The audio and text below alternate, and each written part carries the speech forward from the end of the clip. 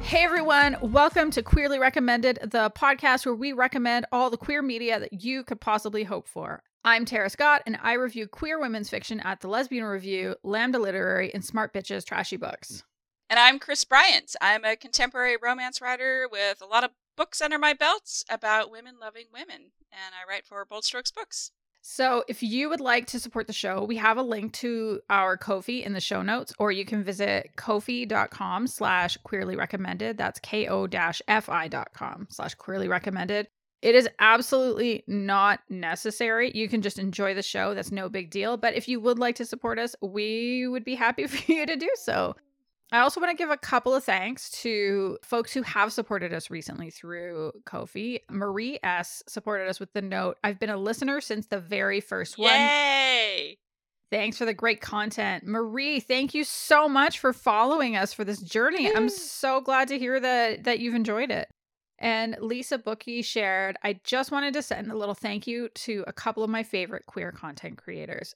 Thank Big you, heart. Lisa. Thank you. We really appreciate you. We do.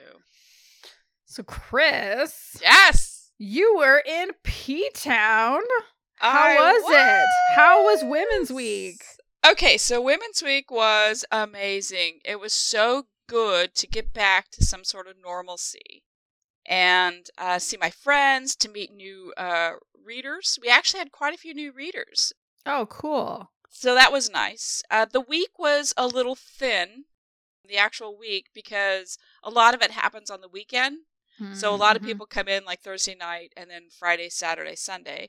And so we had a big turnout on Saturday for books, buying books and things like that. So I was on a few panels. I did a brown bag with Melissa Braden and Georgia Beers. And we did a brown bag. And I think almost all the videos, I don't think that one, I don't know if that recorded or not, but all of the panels that we did are on the Bold Strokes Books YouTube channel. So you can go back and watch them for the people who weren't able to make it. But it was fantastic. I had such a great time. It was wonderful. It was great. Good. Well, you were missed. But hopefully, in the meantime, folks enjoyed the bonus episode that we released instead of regular episode with our commentary track for your favorite movie in the world, Rocky Horror Picture Show. Why did you make me do this? Because neither of us likes horror movies, and we were doing something for Halloween, and you were going to P-Town, and we wanted to get another episode out. I know. So the good news is so now that it's getting into the holiday season, I'm going to make you watch a bunch of Christmassy gay movies, so get ready. Turnabout. It's fair play. Just saying. Should we say, if any listeners, if there is a super queer Christmas movie that you get especially excited about, let us know. You can tweet at us. You can email podcast@queerlyrecommended.com. You can hit any of our social channel DMs. Maybe we can do a commentary on it. Yes. Or if we hate it. No, if we love it.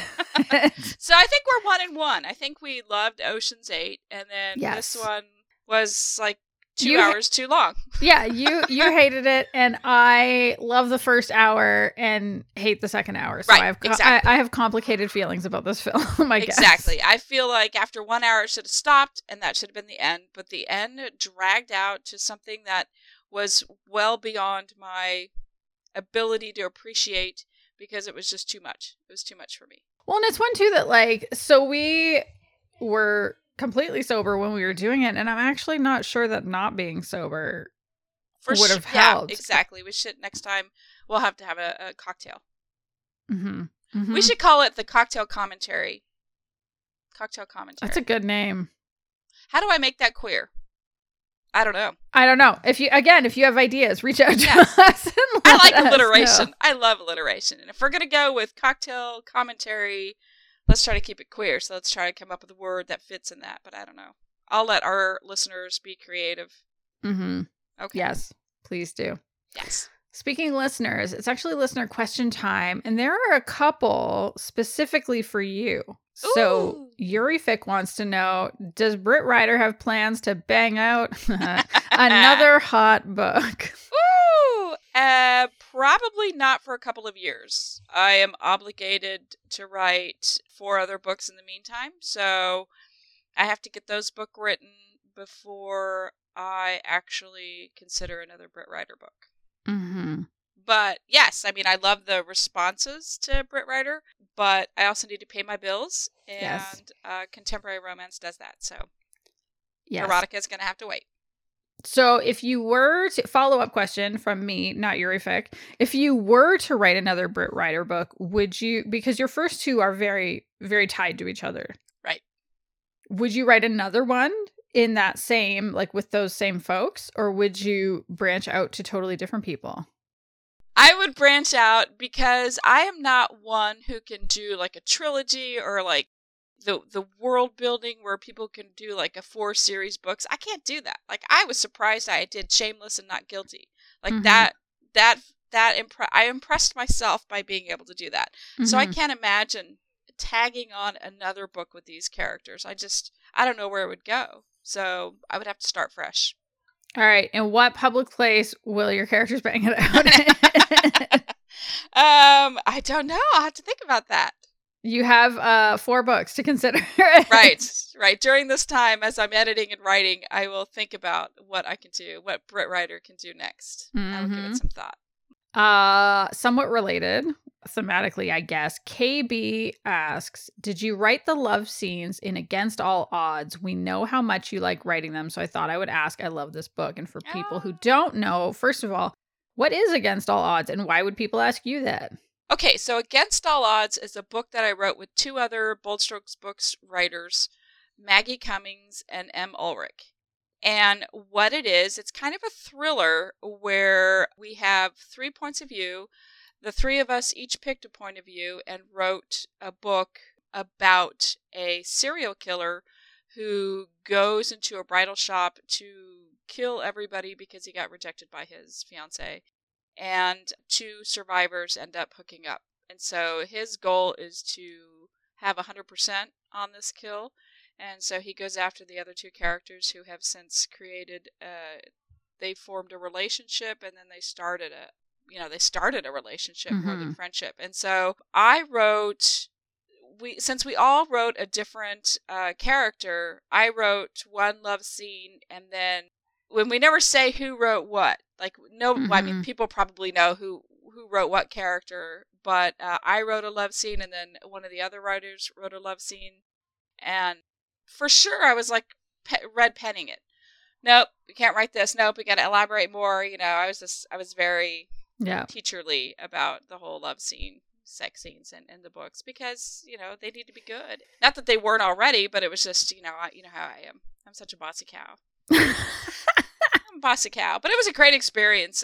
So I did write at least one of them, possibly 2. I wrote it 4 years ago, so I'm not quite sure. I haven't revisited the book. Yeah, but it was a lot of fun, and I love writing sex scenes because it's like having sex, in a way. Well, I feel like you need to elaborate on that. I know you've talked about this before. We have talked about it in a past episode, but there might be people who haven't heard it. Why do you like writing sex scenes? Why do you say it's like having sex? Well, it's new and it's fun and exciting, especially the very first scene between characters. You build up this tension this whole time. You're building up tension between these characters, and then when they finally do get together, it's okay. What are they going to be like? They're 2 different characters. They have 2 different sets of emotions, feelings, ideas behind sex, and so trying to write the perfect scene between these characters is very challenging, and I really enjoy it. I love it because they're new characters, they're new quote unquote people. So writing the scenes, I've written some scenes where they didn't get it right, where it's kind of messy and awkward, which sometimes happens in real life. And then I've written scenes where it's like seamless and smooth, which how we all want sex to go. And sometimes they really do happen where everything falls into place. And so I just like seeing if these characters really hit it off right away, or if there's going to be a little bit of awkwardness. And so it's just getting there. I just love the build up. What is harder to write, the first sex scene or the first kiss? The build up for a first kiss is hard. It really is hard because you just can't kiss. There has to be consent. There has to be, like, why are these people kissing in the first place? I mean, when they get to sex, they're having sex because they are at that point in the relationship where that's where they're at. But the kiss, you never know if, the character makes a move, if it's going to be the right time, the right place. You just don't know. And I love it when it just comes together. Like, I had characters have sex in a book that happened way too soon. I was not ready for them to have sex, and they did. So that was in Whirlwind Romance, Chapter 9. It's a big one. Now, I have another question. This is going to turn into the Tara Interviews Chris Bryant author podcast, apparently. So are you a pantser, or are you a plotter, or an outliner? I am 100% a pantser. I have no idea what's going to happen, and it upsets my editor-in-chief so much because I turn in proposals that are like not even a page long, and she's always like, hey, where's the conflict? I'm like, I don't know. We're going to find out. Right, we're going to find out. And and it's so funny because she always talks, I cannot believe that there are people like this, like me, this much like me, that get away with it. Because, Sandy's very, okay, look, I know that you're going to have conflict, and I know that you're going to have angst, but, you need to give me something. I'm like, I don't really know. You're just going to have to trust me. And it's like, and like the ending, I always say, and they end up happily ever after and all my proposals, because I don't know how they're going to get there. Yeah. And when I was in P-Town on one of the panels, we were discussing getting to the end of the book. And my book, Forever, that I just turned in for edits, I didn't get to the ending until 3 days before it was due. Oh my God. And was that stressful? It was actually, oh my God. Yeah, but I trust myself. I'm always like, you're going to find it. Just let it happen. And so when I get to that point, instead of continuing to write, because I'm just filling, I have to step away and just let my brain think about it. And then I'll watch like something mindless, some cooking show. And all of a sudden I'm like, I got the ending. There it is. Yeah. So it happened 3 days. It was actually 2 days before it was due, but I turned it in a day late. Amazing. It was, I don't even know how to do an outline. I would never follow an outline because I'm character driven. So the emotions and it's not necessarily the actions of the character. It's not necessarily like what they do for a living or the plot. It's all emotion. It's character driven. So I have no idea what's going to happen. Like, no clue. I don't know what the angst is going to be. I don't know what the conflict is going to be. I just don't know. That's pretty fun. It is. It's a lot of fun. I enjoy it. So far, so good. Nice. Yeah. Okay, so we have a question for both of us. Okay. Sheena from the Lesbian Review asks, what's the scariest thing you have ever faced? Like ghosts, etc. Not real world stuff. We don't need more real world. That's hard to say. Real world bullshittery. Bullshittery is a word I can say. So I just can't say word. Yes. So, what about you? Okay, so I had to do a lot of thinking because I don't have a lot of scary stuff in my background. I used to be terrified of dogs. I don't think that counts. It's a phobia that I conquered. So I kept thinking, and something that but I don't think I've ever revealed to the listeners is that it's fabulous. When I was a kid, my parents took up a hobby. I love this. I love this so hard. I was probably 9 the first time they took our whole family for War of 1812 reenacting. That's right. We drove all over Ontario. We went into Michigan, awesome. Ohio. We went to Ohio a lot, actually. There's a historical fort there. We went to New York State once. And we probably did like 10 weekends a year or something like that. That was just with the kids. Sometimes my dad would go on for other ones as well. That was like, it was my dad's passion. My mom had enough friends and she had fun and it was fine. And I had friends, but I hit a point, I think when I was 16, when I could finally put my foot down and say, I'm not going. I am not going. I'm staying home. Fuck this. I don't want this. I'm not doing this. You all go live your lives.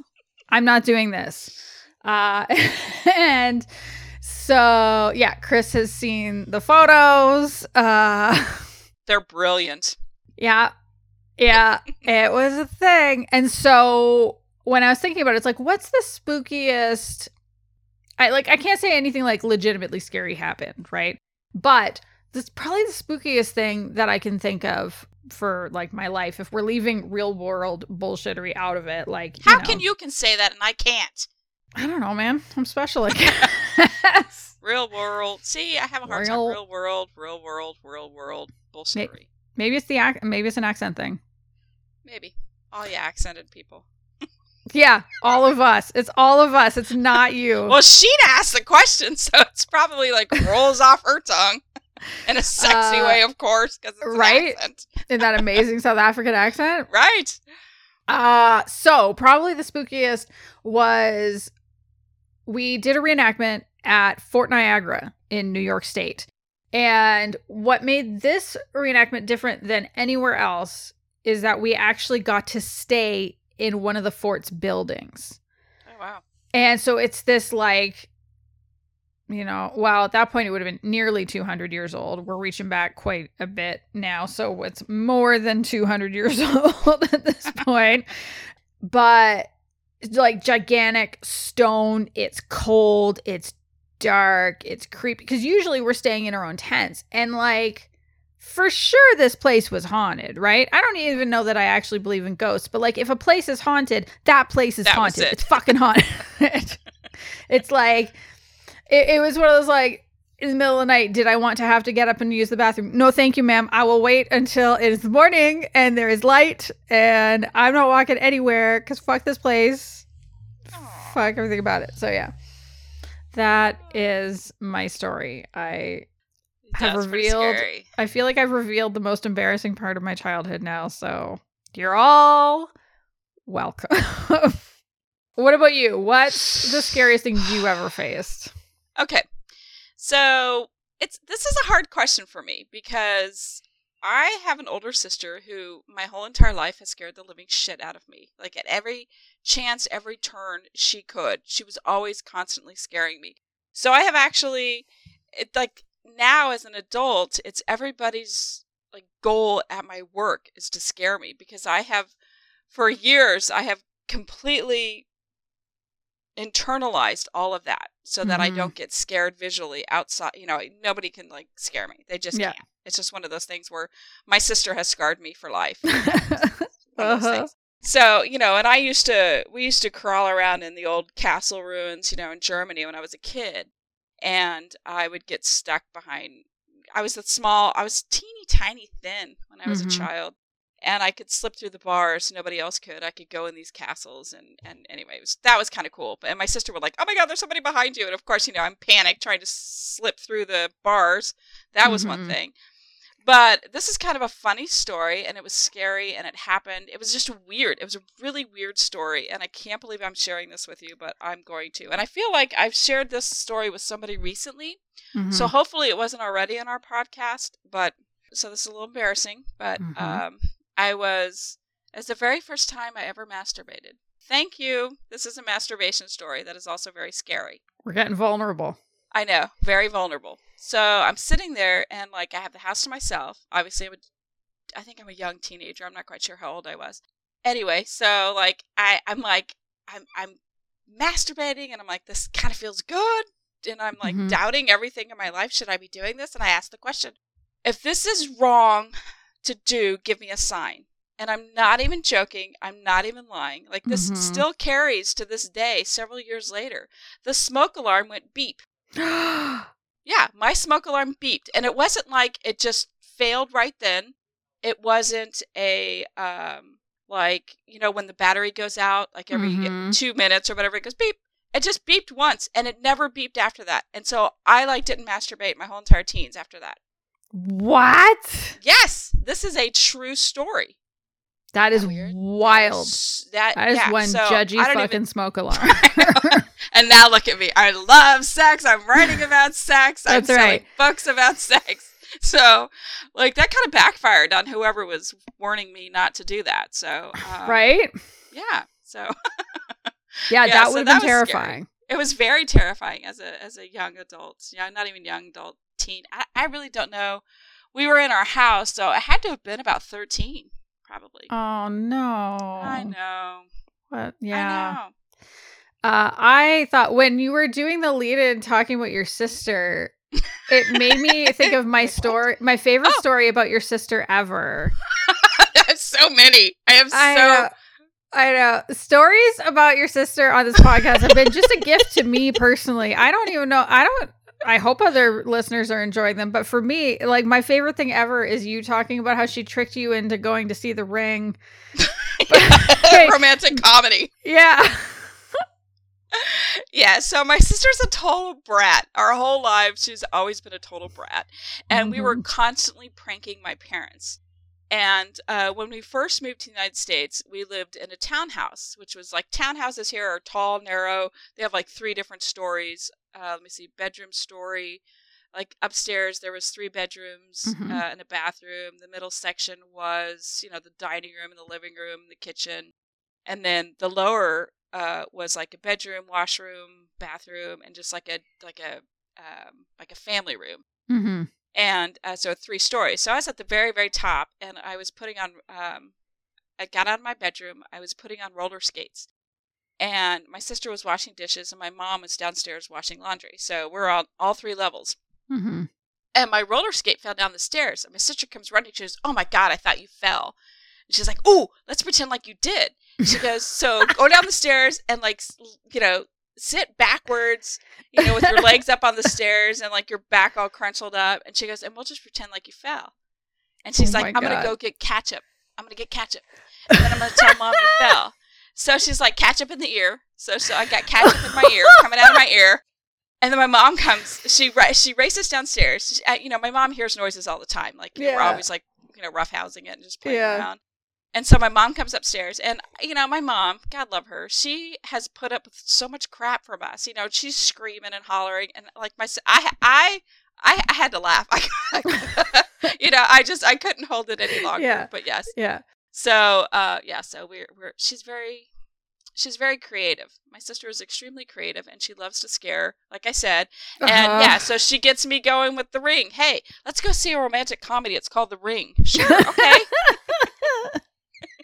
I just imagine there's just like a little part of her brain that's governed by a demon. It's the truth. And then she just loves scary movies and everything about scaring me. And I'm like, for her to get me to scare me now, it takes a lot. It takes a lot. But when she does, she celebrates hard. I bet she does. Oh my God. All right. So what have you been reading or watching recently? So, since I was gone for so long, I fell behind on everything. Mm-hmm. So my DVR was like full. Yeah. And I didn't even know where to start. Yeah. So, I'm watching all the Walking Dead, The World Beyond, Fear the Walking Dead, The Actual Walking Dead. I'm all caught up on that. Mm-hmm. I started the Great British Baking Show. They have a new season, but here's the shitty part. It's the week, every week. They drop a new episode. And I'm like, it's like Ted Lasso. It's like, come on, just drop it all at once so I can binge watch the shit out of it for 8 hours, and then I can move on. But no, I have to try to remember that it's on every week. Yeah. I forget. So, I'm not a fan of that either. Yeah, I don't like it. The pandemic has made us all hate that. Because everything is so readily available that now when new shows start... Oh, yeah, and Survivor. I'm watching Survivor, which is also a weekly show. Mm-hmm. And it's just hard. It's hard to get back into that. I'm angry. I'm angry about it. All right. Well, yeah. Listen, media companies, drop it all at once. Give us the season. Right. Okay. So what about you, Tara? What have you been watching or reading or playing or any of that?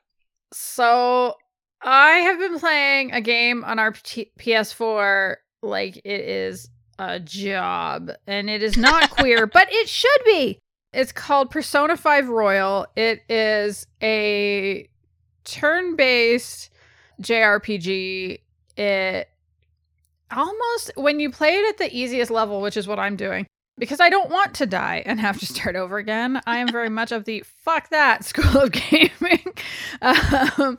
So the idea is that you are this teenager who gets arrested because you stop this dude from forcing a woman to get into his car. It's very clear he's going to like take her home and rape her. And I'm like, fuck that. Fuck you. Right. And then so this kid gets arrested and for some reason gets sent to some other town for probation. It's like he can't stay where he is. And this all takes place in Japan. And he gets there and basically kind of like ends up with a group of friends. And it's the theme, basically, maybe this is a better way to say it. The theme basically is that the kids are all right. It's the grown-ups that are the problem. And so it's them kind of along the way dealing with like corrupt adults, predators, like that kind of thing, one by one, taking them on by going into what they call the metaverse, which is why it was particularly hilarious to me that Facebook rebranded as Meta. And they're like, and we're going to own the whole metaverse. I'm like, but that's where you go to steal people's treasures and change their hearts. Well, that's kind of true. Right? Well, Facebook, yeah. Yeah, right? We're going to steal all your monies and we're going to poison your hearts. Right. And we're going to change your mind on things. Oh my God. We're going to turn you into QAnoners. Yeah. And that's sort of the, like, you basically go into this other world that's kind of layered on top of the real world. And in there, you're kind of finding it's like, what is the thing that this bad person most desires? And you end up like reforming them by taking this metaphysical version of that thing. I recognize that as I'm explaining this, it sounds stupid. So the better proof point is that I have played 124 hours of this game in the last month. Oh my goodness. Yes. Wow. I took the first full week of October off and okay. I think I put 55 hours in just that week. Like I played it like it was my job and I was working overtime. Right. I was going to say, that's like 10 hours a day. What are you doing? Yeah, it is so good. And honestly, so my only real complaint is that it's not queer, and it absolutely should be queer because there is a dating element to it. So you can date, you can basically date any of your female friends. There are also some adults you can date, even though you're a student. And I'm like, no, I'm not going to do that. Like, again, the ethics of this world are a little iffy to me in some cases, but I wish he could date the boys. Right. Because I ship him with one of the villain boys. Oh my God. They have such amazing chemistry. Although Neil was like, wouldn't it be problematic though if like one of the bad guys is gay? And I'm like, yeah, true. I mean, if he was the only gay character, then I think it would be a big problem. But I don't think it's that bad. Like if he can date any of the boys, wouldn't that be an amazing twist though? Like right. He has this like super big, awesome energy. They have amazing chemistry and they're dating. And then dun dun dun, he's a bad guy. I thought that would be incredible. But they didn't ask me what I think, so. No, they didn't. Once I finished playing, I will probably go and dive into some fanfic and see. I can't be the only person who's thought this. There's a 0% chance that I'm right. I'm the only one. In terms of what we've been watching, so we've started watching Mythic Quest, which is on Apple TV. Oh. It has, one of the leads is one of the guys from It's Always Sunny in Philadelphia. The brother with the dark hair. Okay. Rob. I don't know how to pronounce his last name. Oh, I don't know if I recommend it or not. It's been so long since I've seen it. I think it's one of those shows that people either really, really love or really, really don't love. But Mythic Quest is a completely different show, and it's about a video game company. And specifically, it's a game that makes an MMO, so like a massively multiplayer online role-playing game. And it does have queer content. Because there's these two QA testers and one of them is a lesbian and she has a massive crush on this girl who is also a tester. And I think that girl might have a crush right back on her. I'm so early in it. They're so cute together. And I'm really, really, really, really, really hoping they get together. I think they probably will. The show is giving me vibes that it's going to happen. And it's, I don't know, like it's fun. It's funny. It's deals with real world issues in video gaming. And I'm liking it a whole lot. And the other thing that I've been doing, so we haven't talked about other podcasts before. And there is a podcast I've been listening to that I super, super love called Maintenance Phase. It is not specifically about queer issues, but the two hosts are queer. And so they kind of bring that lens to some of what they're talking about. And my way in was through recent episodes they did talking about Rachel Hollis. Do you know who she is? Mm-hmm. Yeah. So basically talking about like what a problem Rachel Hollis is. And I was like, okay, I'm really enjoying this. And then I went back one further episode and they were talking about Marianne Williamson. And I was like, ooh, yes. So they're okay. I like this very much. And then I kind of went through, and there's actually a lot about like fad diets and like what is the history of certain wellness trends. And so, you know, they talk about the company Moon Juice and they talk about the history of the keto diet and that kind of stuff. But it was really, I love it. So the hosts are Michael Hobbs. He's a journalist for the Huffington Post. And then Aubrey Gordon, who writes the Your Fat Friend column for I forget which magazine. And she also wrote kind of a book related to that. And so it's a very like the perspective comes across as like very intersectional, very aware of class issues, very aware of race issues. So modern day problems, modern day issues. Yes, but related to health. Okay.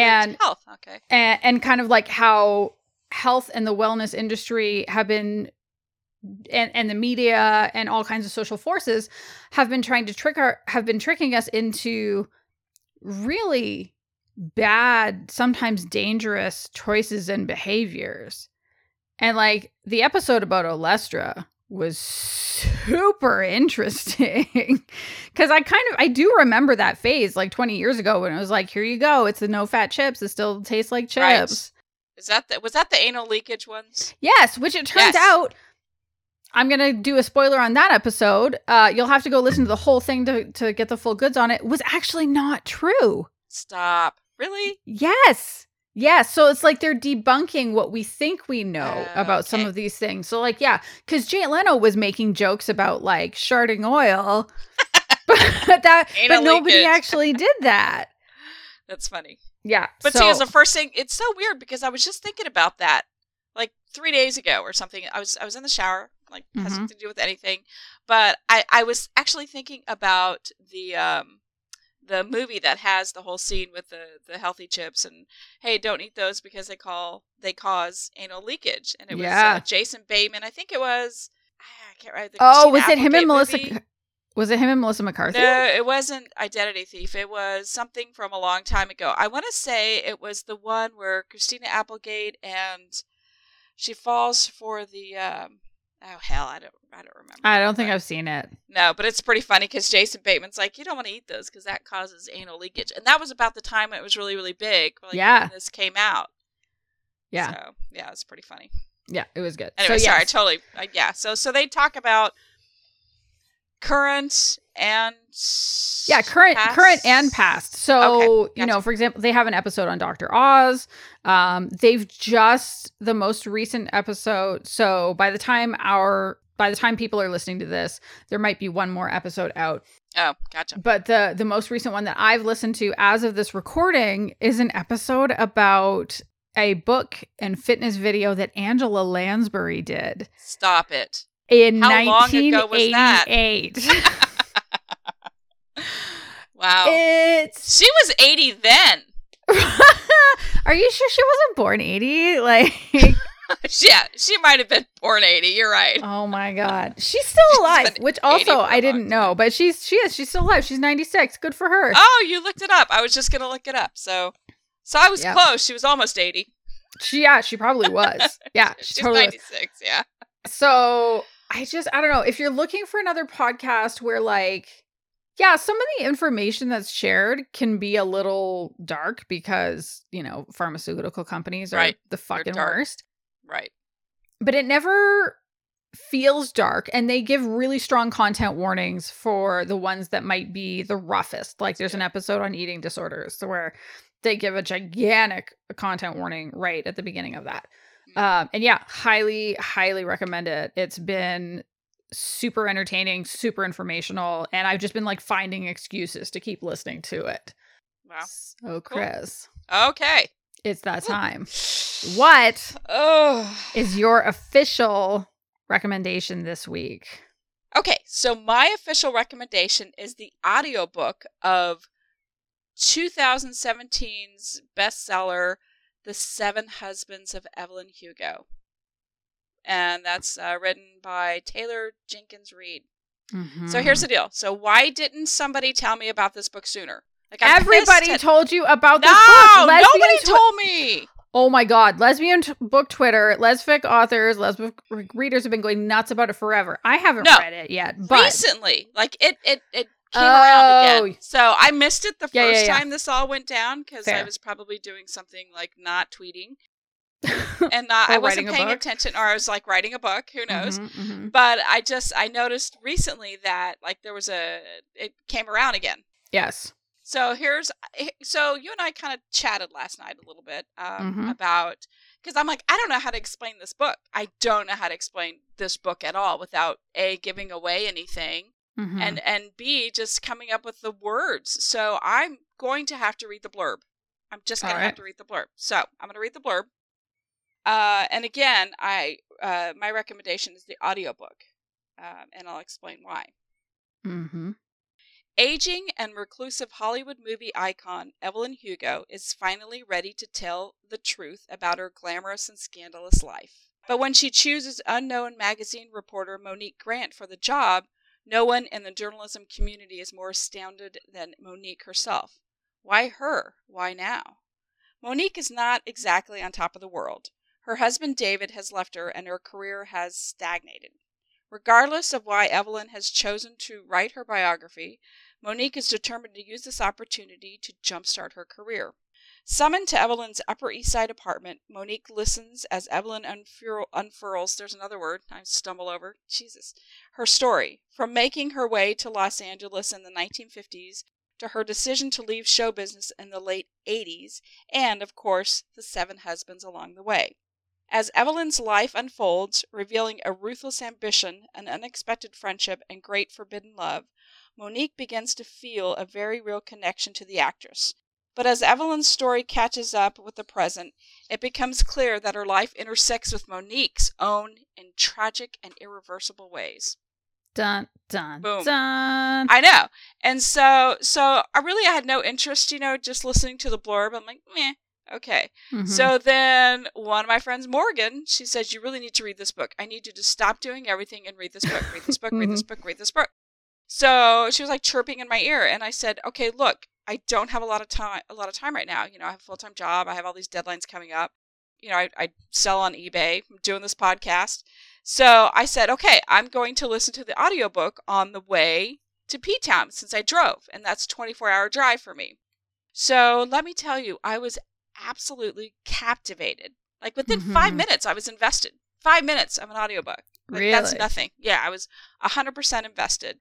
And I'm really not an audiobook kind of person. I like reading words. I like books. I like, Kindle. I like to be able to stop and move on and do other things at the same time. But I'm so happy that I listened to the audiobook. This is three narrators on this book. And it was absolutely magical how they did it. It blew my mind.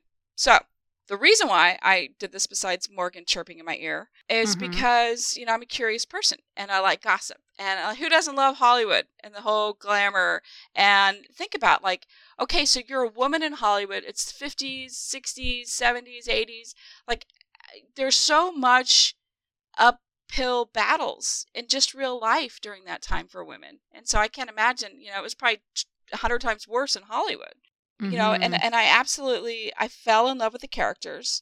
Evelyn Hugo, she's an unapologetic, ruthless, ambitious woman who literally clawed her way to the top.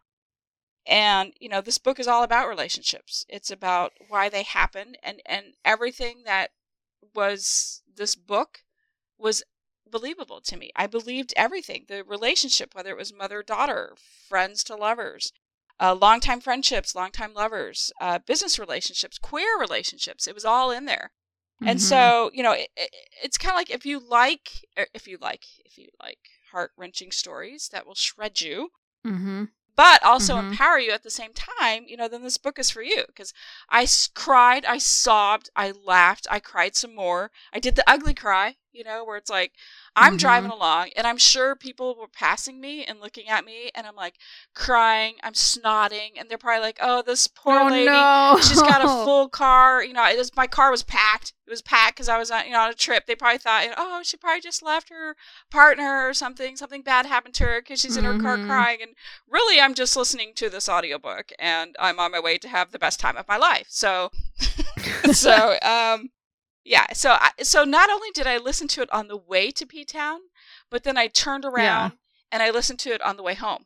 Like, so I listened to it twice in a week. It was that good. That good. It was amazing. Whoa. So, I love the story so much because it is the kind of story that I want to write. I want to write the layers and the depths and the emotions and the twists and turns and the heartbreak and love. I loved it as a writer from the writer's perspective and how well this book was written. But a part of my soul died as a reader from this book. Well, I haven't read it. I do want to read it. I've seen a lot, especially like Rach from the Rainbow Literary Society, formerly Les Revert. I know she loves it. I've seen some authors talking about it. I'm trying to remember if it was Why can't I say this right now? Now it's your turn. It's rubbing off. God damn it. It's viral. Monica McCallan or Haley Cass. I can't remember which one. Yeah, probably every single person now. So that's why it's on Twitter. And that's why, I think this like group of writers reread it or started to read it, and so then it kind of leaked out. Yeah. Morgan was part of that group, so I'm just like, okay, fine, because it's been on like bestseller lists and has like a bajillion reviews on Amazon and Goodreads. And I tend to stay away from mainstream books only because I like to support my own writers and my queer community, so I don't like to really go there because there's so much to choose from now. I don't have to like seek it out in mainstream. But this is a book that just like, seriously, it's like your nagging little sister saying, do this. And so I finally said, fine, I'll do it because I love you and I'll do this. And so I did, and it was like the best advice I had received this whole month. So my impression of it, and I'd love if you can confirm or deny, is that it is not a romance, but there is a very strong romantic element to it. How do I want to say this without there is a love story, but it's not a romance novel. It's a journey. It's a journey. Yeah. It's a journey of romances. It's a journey of life. It's a journey of just trying to live your truths. Yeah. And the painstaking way that you go about doing it. And I truly can't recommend this enough. And I feel like if Taylor gets more, like if all of a sudden everybody runs out and gets the audiobook because I recommended it, I really want to cut.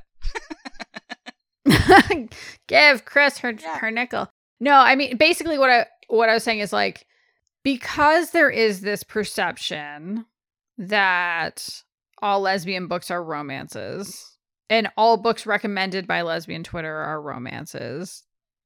Like, I'm just saying, like, people should not expect this to be like a typical. You are going to try to make me say something. I'm not going to say something. No, here's the deal. What I'm trying to do is set up people for the right expectations, because I think it's okay if it's not a romance, but I don't want people to read it and be like, but I was expecting something that I didn't get. Do you know what I mean? Like, I'm not saying give away if it's a happy ending or not. I'm saying don't expect. I'm saying meet I cute. read it and you did not, so you can't guess what it was about. I'm just saying, as a romantic person, as a romance writer, this book did not disappoint me. How's that? Okay. That works. That absolutely works. The reason I feel so strongly about it is because I've seen some really incredible lesbian books get dinged in Lesfic Goodreads. Goodreads. Because it's not a romance, even though it was never marketed as a romance. You know what I mean? Like, this idea that like all lesbian fiction can only be romance, or it's going to like get 2 stars on Goodreads or something like that. And I just think that's not fair. It's not your typical, well, shit, I can't even say that. Like, I just can't talk about it. I can't say what it is. It's just, it was so uniquely done. And there is obviously strong romance in it. that there's so much in this. I was not disappointed. There was a lot of history, a lot of signs of the times type thing. It's just... Well, how about this? Is it fair to say you've never read anything quite like it before? Is it fair to say? It's true. For sure. It's so uniquely written that, I mean, the story's been told 1,000 times, but it was so uniquely written that it was amazing. Like, absolutely, like, truly, this is what I strive for. And, you know, Taylor's probably I don't know how she's 12 or something. She's real young. So I'm just like, wow, you wrote this amazing book at such a young age, and here I am like, I like you, do you like me, let's go out, you know, those are my books. And so yeah, but you're 24. I know, that's true. So she's probably older than me. That's true, you are right. You're doing the best you can. You're just a baby. I am. So yeah, it was just an amazing book, and yay to everybody who pushed it for me to actually listen to it. And so I was talking about it so much in P-Town that other people picked it up too. Melissa Braden started reading it. She was actually reading the book. And so I found her book on her table, and I was like, oh, where are you? So I had to open up to where she was to see where she was with the book. I'm like, we can't talk about it yet. And so, yeah.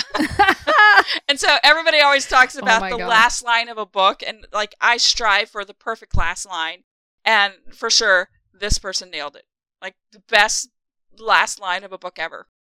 I hope I've convinced you and other listeners to listen to the audiobook of this. And it requires, it's not one of those where you can listen to it and vacuum and do stuff. Like I literally was in a car driving, hanging on to every word, because every word's important in this book. You just can't, it's not like a fluffy romance. You have to literally listen to what's going on. Aha! It's not fluffy. It's still a romance-ish, but it's not fluffy. You stop it. God damn it. You got so mad when I asked you that. But it's not fluffy. It's not fluffy. Is it a romance? I'm not going to answer that. But it's not a fluffy romance. How's that? I write fluffy romance. This was not a fluffy romance. Not all. Some of your romances are fluffy, and some of your romances are not fluffy. That's true. But for the most part, they're fluffy. Some of them are. Most of them. Your airplane romance is not fluffy. Crazy. Listen was not a fluffy romance. Listen was not a fluffy. Oh, I love that one. One of my favorites. I truly love that book. And it was funny because when we were in P-Town, I was telling people, Bold Strokes Books, they brought all the books that were available for the, for the writers who were there, but only the books that were printed in 2021. So any previous books you had to go to a different store to get. And the different store didn't have a back, only a couple of books of my backlist. And so there was only one copy of Listen there, and I was very sad because that went fast since I was trying to pimp it. But so that was a good book. I was proud of myself for that book. Well, that's honestly, as a person who lives with anxiety, that was one of the books that I read that I was like, nice. Yeah, thank you. I really appreciated getting to see it's not like my experiences are exactly the same, but it was still really nice to see some of my experience reflected on the page. Same. Yeah, I figured it was important to write, especially with mental health, being such a big topic of the last 5 years of finally, they're bringing it to light and how important it is. And that I just said, I'm going to do this because I feel this way. And I know that a lot of readers are very introverted people too. And anxiety is a thing, it really is. And I wanted to bring that to light and say that it's okay to have it. It's okay to have a relationship, to be in relationships with people who have, extremely crippling anxiety, because it is a true thing, and they deserve love just like everybody else. So. Okay, so we're recommending 2 books here. The 7 Husbands of Evelyn Hugo by Taylor Jenkins Reid, and Listen by Chris Bryant. Oh my gosh, okay, so enough about that. Get that audiobook. It's amazing. It'll change your life. I want you to listen to it, to DM me, and we can talk about it some more, because I need to talk to people about the ending and about this whole book in general. So anyway, so enough about that. What is your recommendation this podcast, Tara? So my recommendation is actually a graphic novel, and it's YA, and it is Squad by Maggie Tokuda Hall and Lisa Sturl. So I'm pretty sure in previous episodes of this here podcast, I've talked about Maggie Tokuda Hall, and she had a YA fantasy last year called The Mermaid, the Witch, and the Sea. And I loved it. And again, completely, highly, highly recommend it. Very queer, very awesome. So when I heard the premise of Squad and knowing how much I love The Mermaid, the Witch, and the Sea, so she's the writer, Lisa Sturl does the graphics, drawing. I know. I was like, what word am I looking for? She's the artist. She's the artist. So just knowing how much I love Maggie Tokuda Hall's writing, when I heard the premise of Squad, I actually pre-ordered the hardcover. I don't read anything in like a hard, like I don't read paperbacks. I don't read hardcovers. I don't read any of that anymore. But I made an exception here, and I am so glad that I did. I also ordered it and forgot, and then it arrived when I was in the middle of a staycation, which was the perfect thing because I started reading it at bedtime one night, and I read the whole thing in one shot, and I stayed up way too late, and it was 100% worth it, and I was super excited. I was like, Neil, read this book. Go read it. So the premise is that it all kind of focuses on Becca. Becca is starting at a new high school, and she's invited to join the popular girls. Right off the bat? And she's a little bit pretty much right off the bat. She's kind of baffled by this. She also makes a couple of other friends with like not popular people, which was nice because again, showing the idea that you can have friends with more than one group. Like this can be real. But she's invited to join the popular girls, and she learns not too long after that they're all werewolves. They prey on other boys who are predators, like sex pests and rapists, that kind of thing. I mean, no, you don't actually see anyone there is nobody getting sexually assaulted in this, but like basically they prey on the creepy boys, and they want her to become a werewolf too. How do you become a werewolf? And I forget. We all know how to become vampires, but how does I think it's a biting situation in this. Okay, sorry, I did not mean to interrupt. That it is. I'm gonna look. You keep talking. Well, it's like you get turned, basically. I think. Oh, you mean like in the lore of these things? Yeah, I don't. How does one become a werewolf? I mean, I have to think it's either a biting thing or you're born into it. It says to become a werewolf, it is necessary to be bitten by a werewolf in their wolfish form at the time of the full moon. Well, there you go. Okay. Sorry. Please continue. So choose accordingly. If there's a full moon, are you going out or are you staying home? I'm a vampire all the way. So would you rather be a vampire than a werewolf? For sure. Ask me why. Okay, yeah, why? Because I can't believe I totally hijacked this. I'm so sorry. You're doing do it. Okay, do it. Because then I could stay awake all the time. I could write more. I could do more. I would never sleep. I never go out anyway. I'm constantly on my couch with all the curtains pulled because I have a light sensitivity thing where I can't have light in front of me. I can't have light to the side of me. I'm a hot mess. So, like, I can stay inside, no sun. Like, I can do that. And I'm a night owl. I like to be out at night. I like to do things at night. I like to stay up late. Like, I would totally be a vampire. But I have to lose 20 pounds before somebody changes me. So, because I need to be in the body I'm happy with for the next eternity. So. Well, maybe this would force you to embrace the idea of radical self-love. Right. No matter what. Well, you gotta love your body, no matter what size it is. It's still a good body. It's still a strong body. It's still a strong, good body. It's a softy body. And if I'm gonna live with this body for the rest of my life, I'm gonna have to ask you to please don't bite me until I'm ready. And the next I'd say give me 2 full moons, and then I'll be at the place where I need to be. Just right, you'll do a quick cut. It's a quick cut, and then we're good. Okay, so back to your recommendations. Oh my god, you don't even want to know if I would rather be a werewolf so sorry. or a vampire. You'd rather be a werewolf because you were like, "What? You want to be a vampire?" Well, mostly because I don't think I would want the whole not being able to walk around during the day. So I think it would depend on like which like are we going with traditional general vampire or because I'm still reading The Lost Girls by Sonia Hartle, and in her version vampires can go out during the day, but nobody wants to interact with them because they're just creeped out by them. And it's like, I could live with that. Yeah, that's not bad. Because then you can still buy stuff at the store. Or you can go the Twilight and be gemified. Sparkly. Yes, you can be sparkly. That would be me. I mean, we're already queer. Why not be sparkly and queer? Exactly. So I want to be the sparkly vampire. Like when I'm in the in the bed of flowers and the sun shining on me, I don't burn, but instead I sparkle.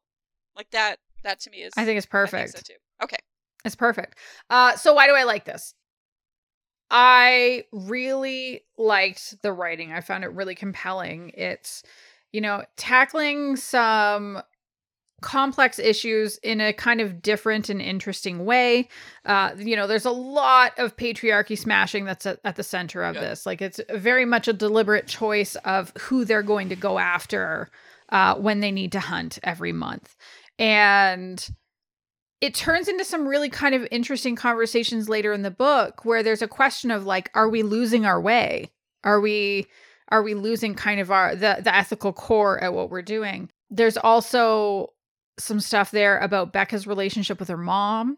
And, as a mother reading that, like, it felt kind of like a little tender, a little raw. Like, I can see how it gets that way. Like, I remember what my relationship with my mom was like when I was in high school, and I'm already not super looking forward to that stage where, my daughters are pulling away emotionally, because that's a part of growing up. And there is also, Becca does end up, she has a crush on one of her friends, and what does she do with that? She knows she's queer. They don't know that she's queer. How is that going to go? It goes pretty well. Oh, look who's giving away spoilers now. Listen, I don't care. I know this book is, so is this a new one? This is new. Yes. Brand new. It's quite new. It came out October 6th or 7th, I think. The art is great, and kind of the color palette reminds me of almost like an 80s or 90s, like not fluorescent-y, but more pastel-y. I don't know if that makes any sense, with like the blues and the pinks and the yellows and all of that. Like, it's so good. If you have a teenage queer in your life, definitely pick it up for them for Christmas.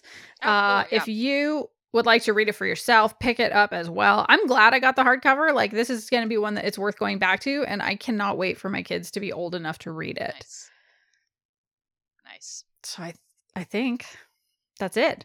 That's it. That's all for this episode. Thank you so much, everyone, for joining us. If you enjoyed the show, like we said, we have a Ko-fi link in our show notes, or just honestly hit subscribe wherever you listen to podcasts so you can get notified whenever we release an episode.